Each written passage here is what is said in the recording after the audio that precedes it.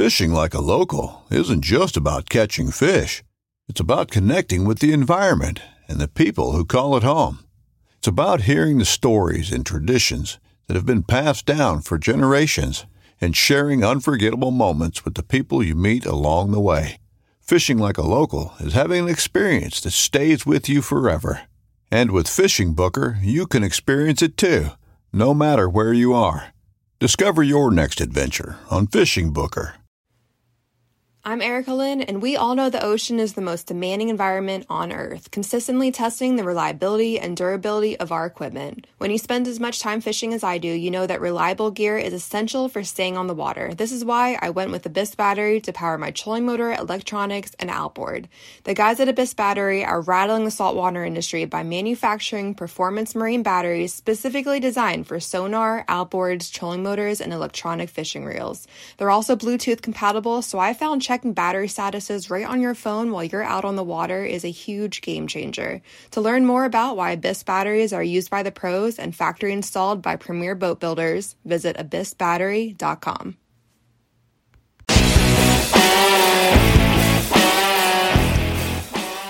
Welcome to Colorado Hunting Hub. This podcast is designed to talk about everything hunting in Colorado. Whether you're a new hunter, old timer, or something else, Colorado Hunting Hub will have something for you. I'm your host, Clint Whitley, and let's get started. Welcome back to Colorado Hunting Hub, and this week's episode, we are talking shed hunting. And if you're in Colorado, you're excited for Friday, which is May 1st, because we have a season here, and many people think it's ridiculous. I guess not something I'm a fan of, but it's the way it is, so I'm going to follow it, and I'm going to treat it like any other opener, where now I'm pretty excited. The bummer is that we've missed some of the nice weather, and where I'm headed, it's going to be hot. We're suddenly having a heat wave come in, and we'll be mid-80s, high 80s, and walking through the desert, that means snakes will be out. It'll be hot. We can't bring our dogs because they just won't be able to handle it. And I don't want to risk mine getting into a rattlesnake because he's never met one.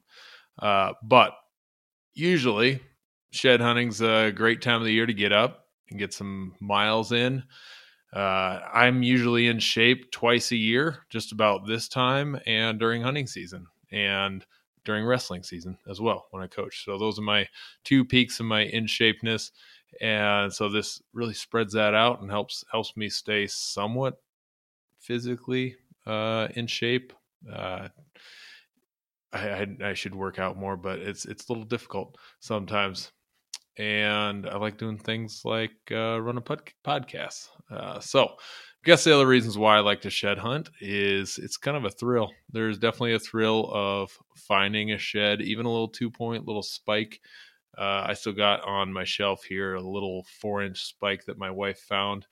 And we joke that she's a better shed hunter because she found a 4-inch spike. It's not an easy thing to do. It looks like a stick. So that's still fun. That versus a big muley or a big elk. It's just, you never know what you're going to come across. You pull them out of the dirt, out of the snow, and they may have all kinds of extra junk on them, some fun things. So that's the thrill. And you never know how old they are. Some of them look white, some of them are a little brown and fresh. It's just fun to look at and see and wonder what the life of that animal is, and if it's still alive, or am I going to find, if it was a white shed, am I going to find next year's here too? Just all kinds of questions and things make you wonder. But the other reason I really enjoy shed hunting is that it helps me find new country and get out and explore, because even though I live in the mountains, it's tough for me to get out and do some real serious scouting. I tend to scout more in the season, and I realize that's probably not the best, but I try and get as much time in the field as I can while I'm in the season, and I have to sacrifice some of the scouting to do that. So another reason why I go shed hunting is if I don't feel bad conservation wise, because if I don't pick them up, they're just going to go to waste. In our area, Not many small game animals are using them, munching on them. You'll find the occasional one that's been chewed out by a porcupine or maybe a squirrel, but you don't find them like you do in the Midwest, where if you don't catch them in that first week, they're all chewed up. We just don't have that number of critters chewing on them where I shed hunt anyway. So even the white ones I find are mostly pretty whole. But the last reason I enjoy shed hunting is it's some good time to myself. You get a lot of walking and thinking and just enjoying the green, lush, new spring growth. But I guess it's another question people have asked is like, what do you do with them after you pick them up? And pretty soon here, I'm not sure what I'm going to do with them, because I've got above my fridge is where most of my elk sheds are, a little platform thing. I guess that's not most of my sheds. But some of the nicer ones, they're up there above all the cabinets. I've got sheds up there. And then above another bookcase in the entryway, I got a bunch there. And then everything I've found since my son was born almost 2 years ago. In 4 days, it'll be 2 years ago. He's got a little shelf in his room. That's the width of his room, and we just stack them up on there. So hopefully we'll find a new place, and then any of the chalky ones, they go out in my shed and just get in a big pile there. And I'm not a shed hunter that picks up every single shed I find, even if all it is a 4-inch piece of chalk that's left. Call me weird, but I'll pick them all up, and they all add up into a pile, and maybe $4 a pound later, and I got 30, 40 pounds of chalky stuff. It will be worth it then. So I know Colorado has started a season just in the last couple of years. And a big question I have is, does the season help? And hopefully we can get on a division wildlife manager and get him some of these questions to find out. We'll find out in future episodes. And I struggle with it a little bit because I did miss the nice part of the spring. And we are starting to get some of the grass growing up, makes it hard to find them and that sort of thing. You don't get that fresh right off as the snow melts, the grass is all laid down. That's when it gets a lot easier. Finding these things is hard enough as it is. You can walk right by these brown ones over and over and over again. And it's not an easy thing necessarily. So I need all the help I can get. But we'll find out with our guest in the coming episodes. One of the benefits, though, that we do have a season is that I know they're all dropped. I used to before the season, I'd like to go out about St. Patrick's Day. And that was a little early for a lot of elk, still some deer holding on. But that was kind of that time. I was like, well, I'll get started and check some spots and hopefully find some big ones hanging out in some of these areas that had dropped. And that was just like the most beautiful time. You'd have really nice March days on the western slope of Colorado. Then you get a little snowstorm to give it a break, and you come back to it early April and kind of spread it out through April, and it was great. Now I got May, where I just got to hit it hard as much as I can, and actually I won't go as much. So the season kind of took a weekender, recreator activity and really put a dampener on that. So I realized one of the reasons was to kind of put a hold on some of the commercial purposes. So that's fine. We'll just deal with it. Some of the preparation that I am going to go through and prep for, pack and all that is as follows. And the first thing I'm going to do is create a hunting pack list. And I've already done that, but I would highly suggest you start your own pack list. Even though you've been hunting for a lifetime, it's nice to have that pack list. And then when you pick up new little ideas from a podcast or a magazine or whatever, you go and record that and not just work off of somebody's Googled pack list, because that works for them. If you start throwing in every little thing that everybody tells you, your pack's going to weigh 50 pounds, and it's just not going to work. So you got to create your own and what works for you, what works for your region and your area of the state. So First thing I'm going to do is a little pre-trip regimen. So I got some back issues, and I'm going to start, I'm probably a week late, but I'm going to start popping my glucosamine tablets. Those help quite a bit. So if you have some joint pain and you're not in the best of shape, we'll throw some of those in, and that's going to help some of those aches and pains. Starting some stretching. If I were a more physical specimen and getting some good workouts in, I wouldn't probably have to do this, but this is my out of shape pre-trip help advice. So do some stretching and get those things kind of taken care of, because the last thing you want to do is hobbling along and you get those aches and pains in your knees and back. So try and prevent some of that with a little bit of preventative work ahead of time. And then some of my gear preparation. Getting the four-wheeler all ready. That thing's up and running and ready to go for the year. Been doing that, driving that thing every other day. But I'll pack some extra fuel, some bungees on that thing to strap down, some antlers. In my four-wheeler, I'm going to have a variety of things that'll stay with the four-wheeler, because just how I shed hunt. I'll keep my tripod in there so that when I'm glassing, I can set that up. I'll keep a Jetboil in there with some coffee. There's nothing like turning on a Jetboil and getting some coffee or a hot meal or whatever in the middle of the day. Some Mountain House will be in there. Extra water for sure for this trip, because it's going to be so hot. My maps will all be in there. Get the camper loaded up with some beer and some good food. And in my pack, I used to use a hand-me-down old Gregory pack that was big internal frame, worked fine, was not a hunting pack, but had something to grab onto antlers on the outside. And I've packed out plenty of animals with it too, but I just upgraded to an Exo Mountain Gear K3 4800, and I love it to death. That thing's awesome. But in that pack, I'll fill the bladder, but also have another bottle just in case, because if that bladder ever bursts, I'm out of water. But also I like to use a little bottle for mixing up some Wilderness Athlete and some other drink mixes and stuff. So I know I'm name dropping some companies here. They're not giving me a dime. They're not giving me any gear, nothing. But I just wanted to share what I use, and it's not necessary. There's other brands and things that have worked. Up until last year, I used a $10 pack I got from somebody.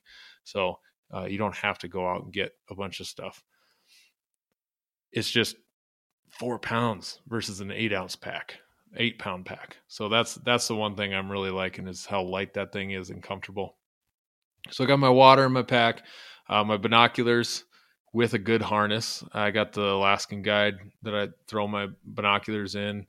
I have 2 nice sets of binos, one Mavens, one Vortex Razors. Both are great.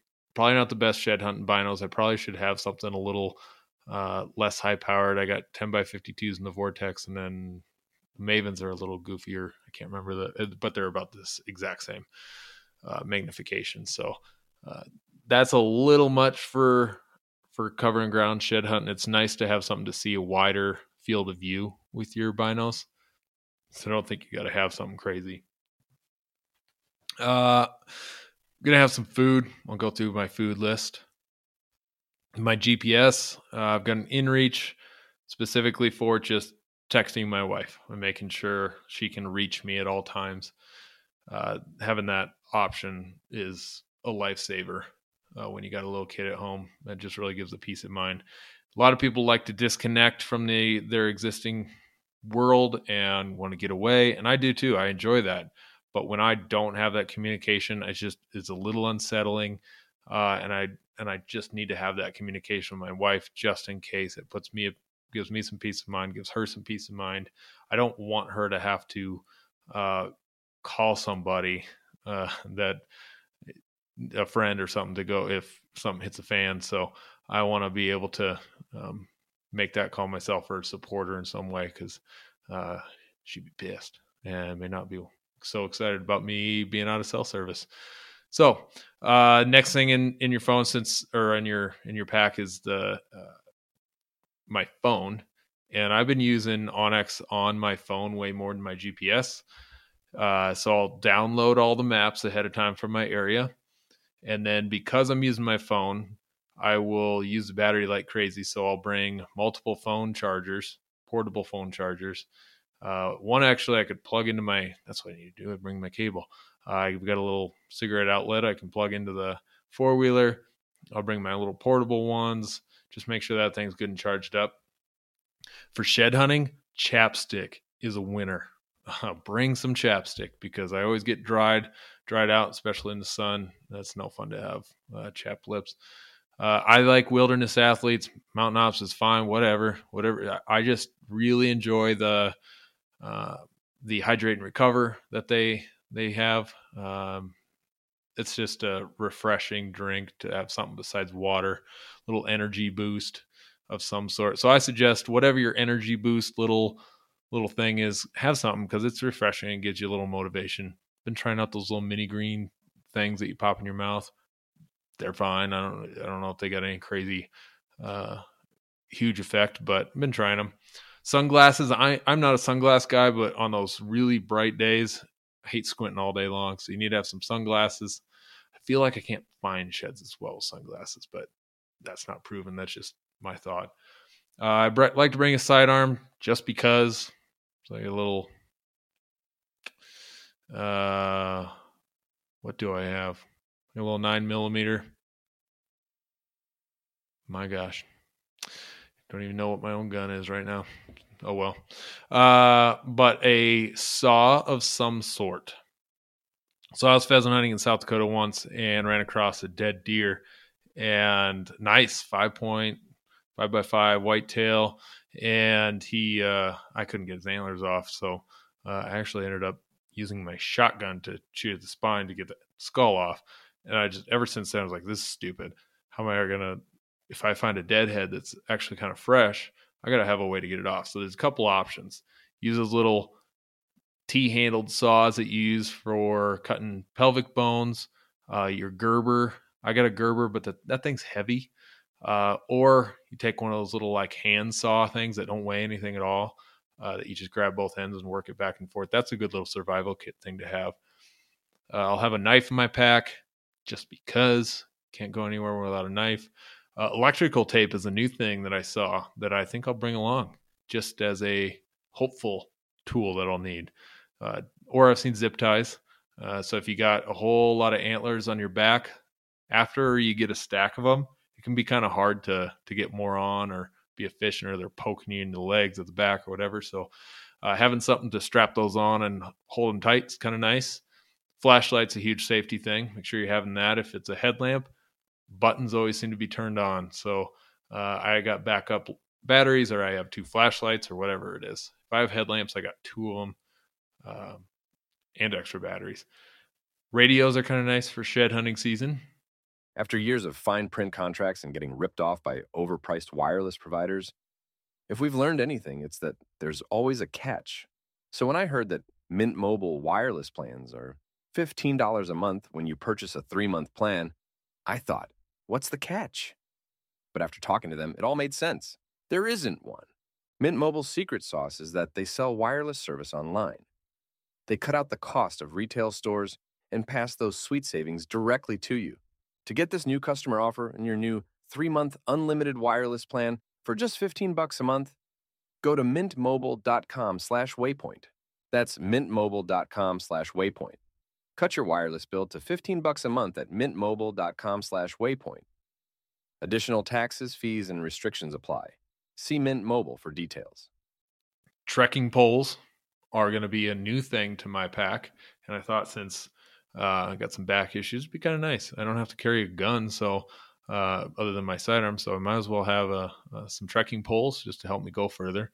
And then maybe kick some bushes, make sure I'm watching out for snakes. Some toilet paper is a very important thing to have in your pack. And a survival kit. Need to have that. First aid kit. I'm going to throw in a snake bite kit just in case. And then in your survival kit, you should have something that can make a signal, something that can make a spark, and something that can help with your shelter. And kind of like to have multiples of each. So a signal, either a whistle and a mirror, and your flame can also work as a signal. A spark, a lighter, a little thing of waterproof matches, and a magnesium strip. Shelter, that could be your emergency blanket and a bivy sack. Or like I throw in a old rain fly from a tarp at times when I'm hunting. Extra batteries are in there again. So having that available for just in case. And I always have the typical first aid kit stuff, some pyro putty for starting a fire, some kind of little things to help with that. So that's my little survival kit. I don't go crazy with it because the more you add, the heavier it gets. So trail food, probably have some bagels as a sandwich. I like the bagels. They handle a little bit better in your pack. They don't get all squished. If you are making a peanut butter and jelly sandwich, which is my favorite, put peanut butter on both sides of bread, jelly in the middle, and your bread doesn't get as soggy. Little fruit cups, some bars, nuts and cheese, maybe Mountain House, some chocolate, trail mix, Little Debbie's. I'm not much of a jerky guy, but I like it. I just don't make it very often or buy it. Peanut butter crackers, and then I'm always stuck on bumblebee tuna. That stuff's good and nice and easy, a good little lunch. Clothes I'll be wearing, it's just some tougher pants. I wear some First Light gear that I like. That's lightweight. It's going to not make me sweat too much. I can move and flex in it well. I'll have some different layers. I wear a blend. All my shirts that I just wear on a daily basis are a 50-50 blend. Cotton and polyester, so I'll just wear something like that underneath, or my merino wool thin layers of some sort. I'll bring some rain gear. That'll probably stay in the four-wheeler, but just in case. Gotta wear a hat. I wear a hat on a daily basis anyway. My method for getting into stores, because in Glenwood Springs here in Colorado, you have to have something. Otherwise, I don't think they'll let you even in the store to cover your face because of coronavirus. So I wore a buff into Lowe's the other day. That was the first time I've ever done that. Thought that was interesting. So I'll bring my buff along, just cover my neck up. And another thing I'm going to add to my list here right now, because if I forget this would be bad. Sunscreen. Need some sunscreen, because I am red hair, fair skin, and I don't like getting burnt. So maybe some gloves. I like some Milwaukee or mechanics gloves. Those are nice. And then even though it's going to be 90 degrees outside, when I'm hiking, I wear wool socks year round. A lightweight wool sock is better, but I wear it for the functionality of it. I don't have foot temperature issues. I don't get too hot, don't get too cold. So I'll put a liner underneath a wool sock. And the purpose of that is, instead of the sock wearing on your foot, you've got a sock wearing on a sock, and you're going to have less foot issues.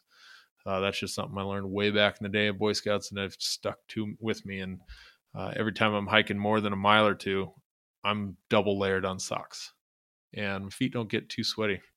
They'll stink at the end of the day, but it's fine. And then back at camp, I'm going to throw in a second pair of boots, bring my turkey hunting stuff just in case, because it's still in my turkey unit. I'm even going to throw in my metal detector and a gold pan. I don't even know if there's gold in that area, but there could be, just in case I find some time to do that. And then some recovery wilderness athletes, some ibuprofen, something to get me up the next day after doing 15-mile day. So my plan, it's my little one's birthday on April 30th. So I can't leave, and I'm not going to. I wouldn't want to leave, not be around for my kid's birthday. So May 1st is our opening day. I'm going to leave as soon as he goes to bed. I'll leave, and I got about a 2.5 hour drive with the camper and go set up camp and be ready for the next day. Our opening, it just says normal hunting hours. So daylight is when I'll be up on the four-wheeler and headed out to a spot. My expectations for where I'm going, it's kind of a trophy unit area. I got low expectations. A buddy of mine scouted out the area, and I'm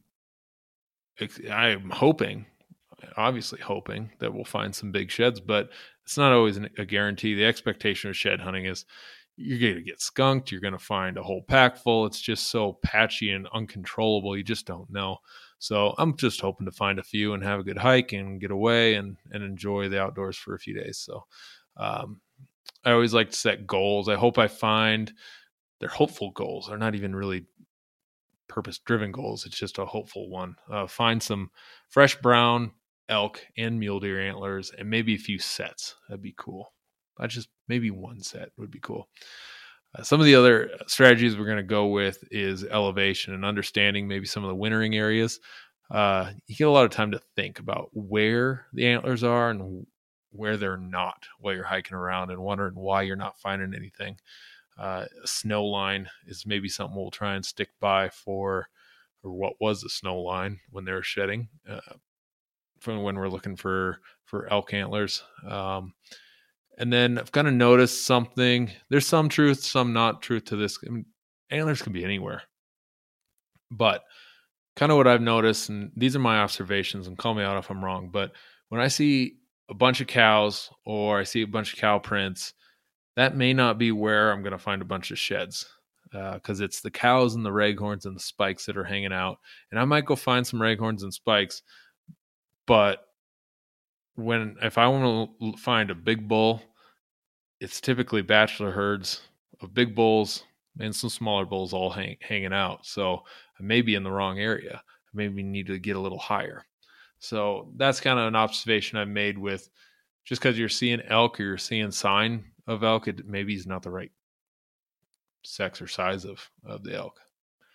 You hear a lot of things about what face of the mountain do you spend the most time on. Kind of depends on the snowpack, the temperature, the area where you're at, and the temperature, what it was like, whether when they were dropping. Yeah, you can spend some more time on the west facing or north facing slopes. I've seen plenty of hillsides that are east facing, south facing, that got lots of cover, and it's cool. So it just kind of depends. But if I had to choose, yeah, I might shoot for a west or a north and look in those areas. Some of my strategies I'm going to go with is I'm going to hike and cover some ground, kind of trying to pinpoint some of those areas that look good until I find something, because it always seems like when I find one, I find another.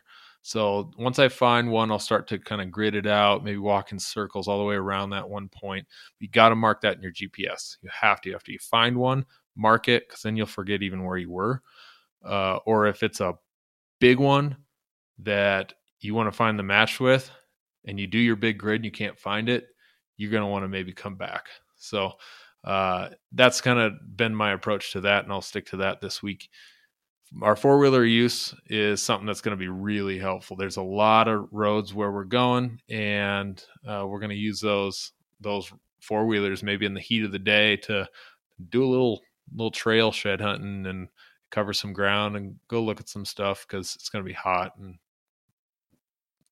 there's also, they're going to get us some places that we wouldn't be able to get in our trucks. But I also am not going in the backcountry to shed hunt. So getting on your four-wheeler, cruise down the roads a little ways, go do a big 1 or 2 mile loop, back to the four-wheeler, another spot, and then hopefully out covering some ground like that, I'm going to be able to find some good sheds. onX is something that I look at every 5 minutes on my phone. So that's just a tool that's a must. A strategy I need to get better at is glassing for shed hunting.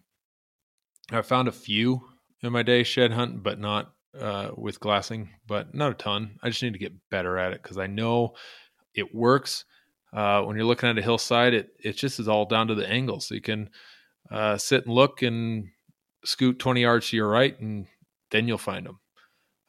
But mark your finds wherever you're at, or if you're seeing them and from a distance, you head over to them, get some good landmarks.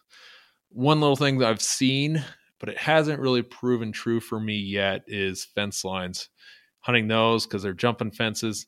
I want to think that I find them there, but I just don't for some reason. But I've heard that over and over. One thing I have seen a lot in is ditches. Any sort of, not like on a roadside, but in like old irrigation ditches, just a little natural ditch of some sort.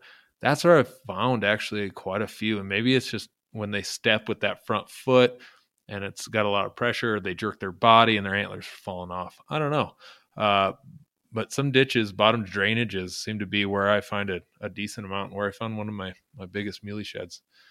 But don't worry about the pressure either as much. Yeah, if you're in one of those areas like Wyoming where the cars are lined up for hours and you're going into the wildlife refuge or whatever those places are where people are lining up and camping, and it's like the Homestead Act when people ransack to go get their 640 acres or whatever it was. I'm not in that kind of area, but don't worry about the pressure. I was hunting a little piece of private this year across from my place and hiking around, looking, and I found a shed from last year. And I know for a fact we did that same hike last year, and this thing was tines up in an open field. Yeah, we had that thing in between both of us last year when it was brown. They get by you all the time, and I only wonder what I've walked by. You never know. If you're lucky enough to have a dog that shed hunts, good for you. And if you want to train your dog to shed hunt, here's a couple of things that I've learned. I got a golden retriever. He's 80 pounds. He's too big. He's too furry. He's long-haired. He can't go 10 miles. And he's not a good shedding hunting dog.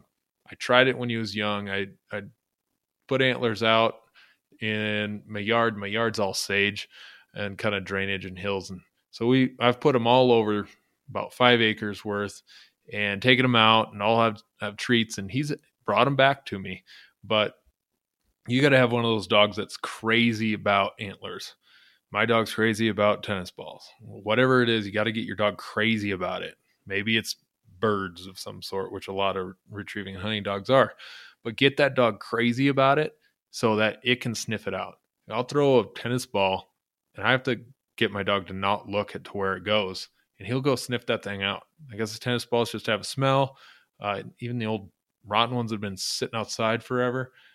He will find that thing in the sage because it has a smell. Antlers have a smell to it. So get your dog crazy about the smell for that, and they'll sniff them out. But they got to have endurance.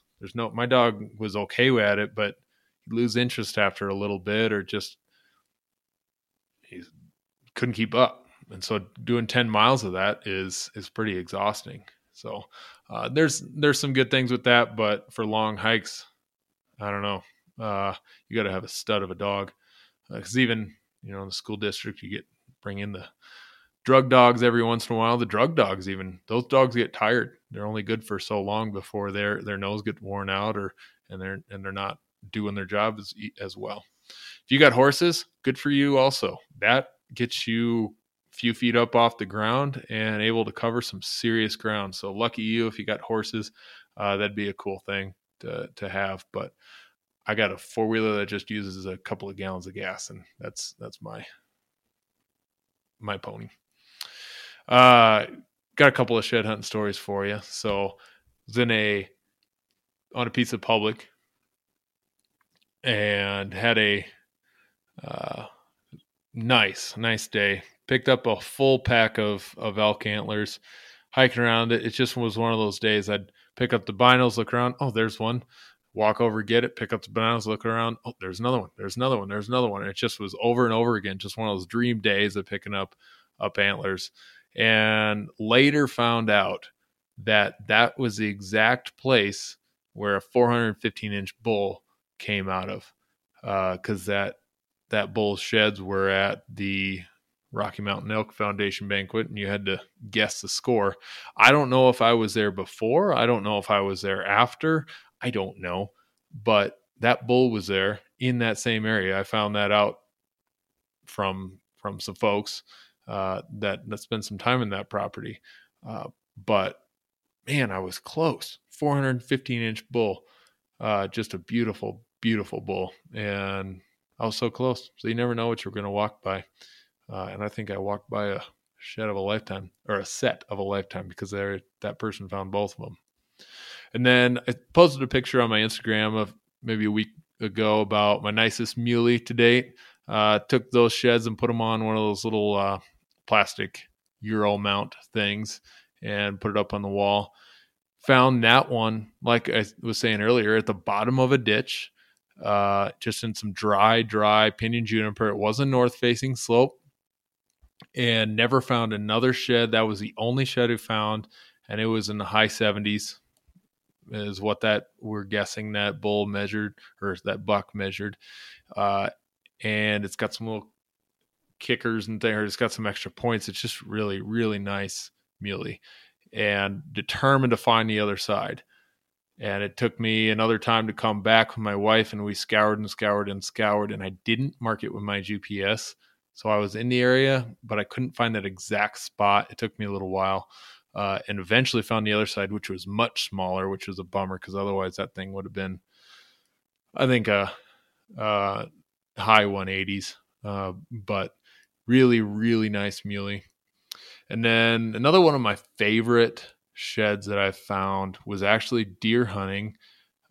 Had picked up a leftover tag in a unit where there is tons of people, and you saw way more hunters than you saw anything else. It just was insane. Never seen a place with so many hunters, and was invited to go on a little piece of property that was private, but I couldn't hunt the private. I could just go through the private to an area, and to get to the backside of this public where all these people were, and ended up shooting a really beautiful 160s muley that you measure like right at 160. But I mounted him because he's a beautiful buck. I'm looking at him right now. He's got his brow tines that are super bladed. He's got a little 3-inch kicker on one side. He's super chocolatey, just a beautiful, really cool deer. And I just had a fun hunt with it. So I made sure I mounted that one. But one night we got to this cabin on the private and didn't grab my pack, nothing. It was like, oh, we got about 10 minutes of daylight left. I'm going to hike up on this hill. Kind of took a look at a hillside there, dry as a bone. There's nothing there. It's like, oh, geez, there's a deer there. That's cool. I think one of those is a buck. Maybe take a better look at it. Oh, look, there's a shed and a big white chalky elk antler. And I was looking, okay, where's that at? I got to make sure I get back to that. And then it's like, well, I should take a look at that deer a little bit better, and realize, oh, I think that's a good deer. I'll shoot him. So it was actually 450 yards away, turned my turrets and made a good shot, and went over there and got my buck. And then I went and got the shed and realized it was a massive, massive elk shed. And that's my largest elk shed to date. It was probably 50 yards from that deer that I shot, but it's all chalky and missing a bunch of stuff. So it could have been a 7-point bull of some sort, but just massive. But I brought it back because it was cool. And that came out with the deer. So just a fun shed that I remember getting. And I got a few of those that I just stick up on my shelves and remember them and remember the story, or I remember who I was with. And that's kind of the reason I really like shed hunting. So that'll be hopefully this weekend. I got something something Friday, Saturday, or Sunday that's noteworthy to share, and a good story, because hopefully we'll have a good time. And hopefully you get out and do a little shed hunting as well, or if you're busy turkey hunting, great. That's another great way to spend the spring. But till next time, thanks for listening, and we'll chat with you then. See ya.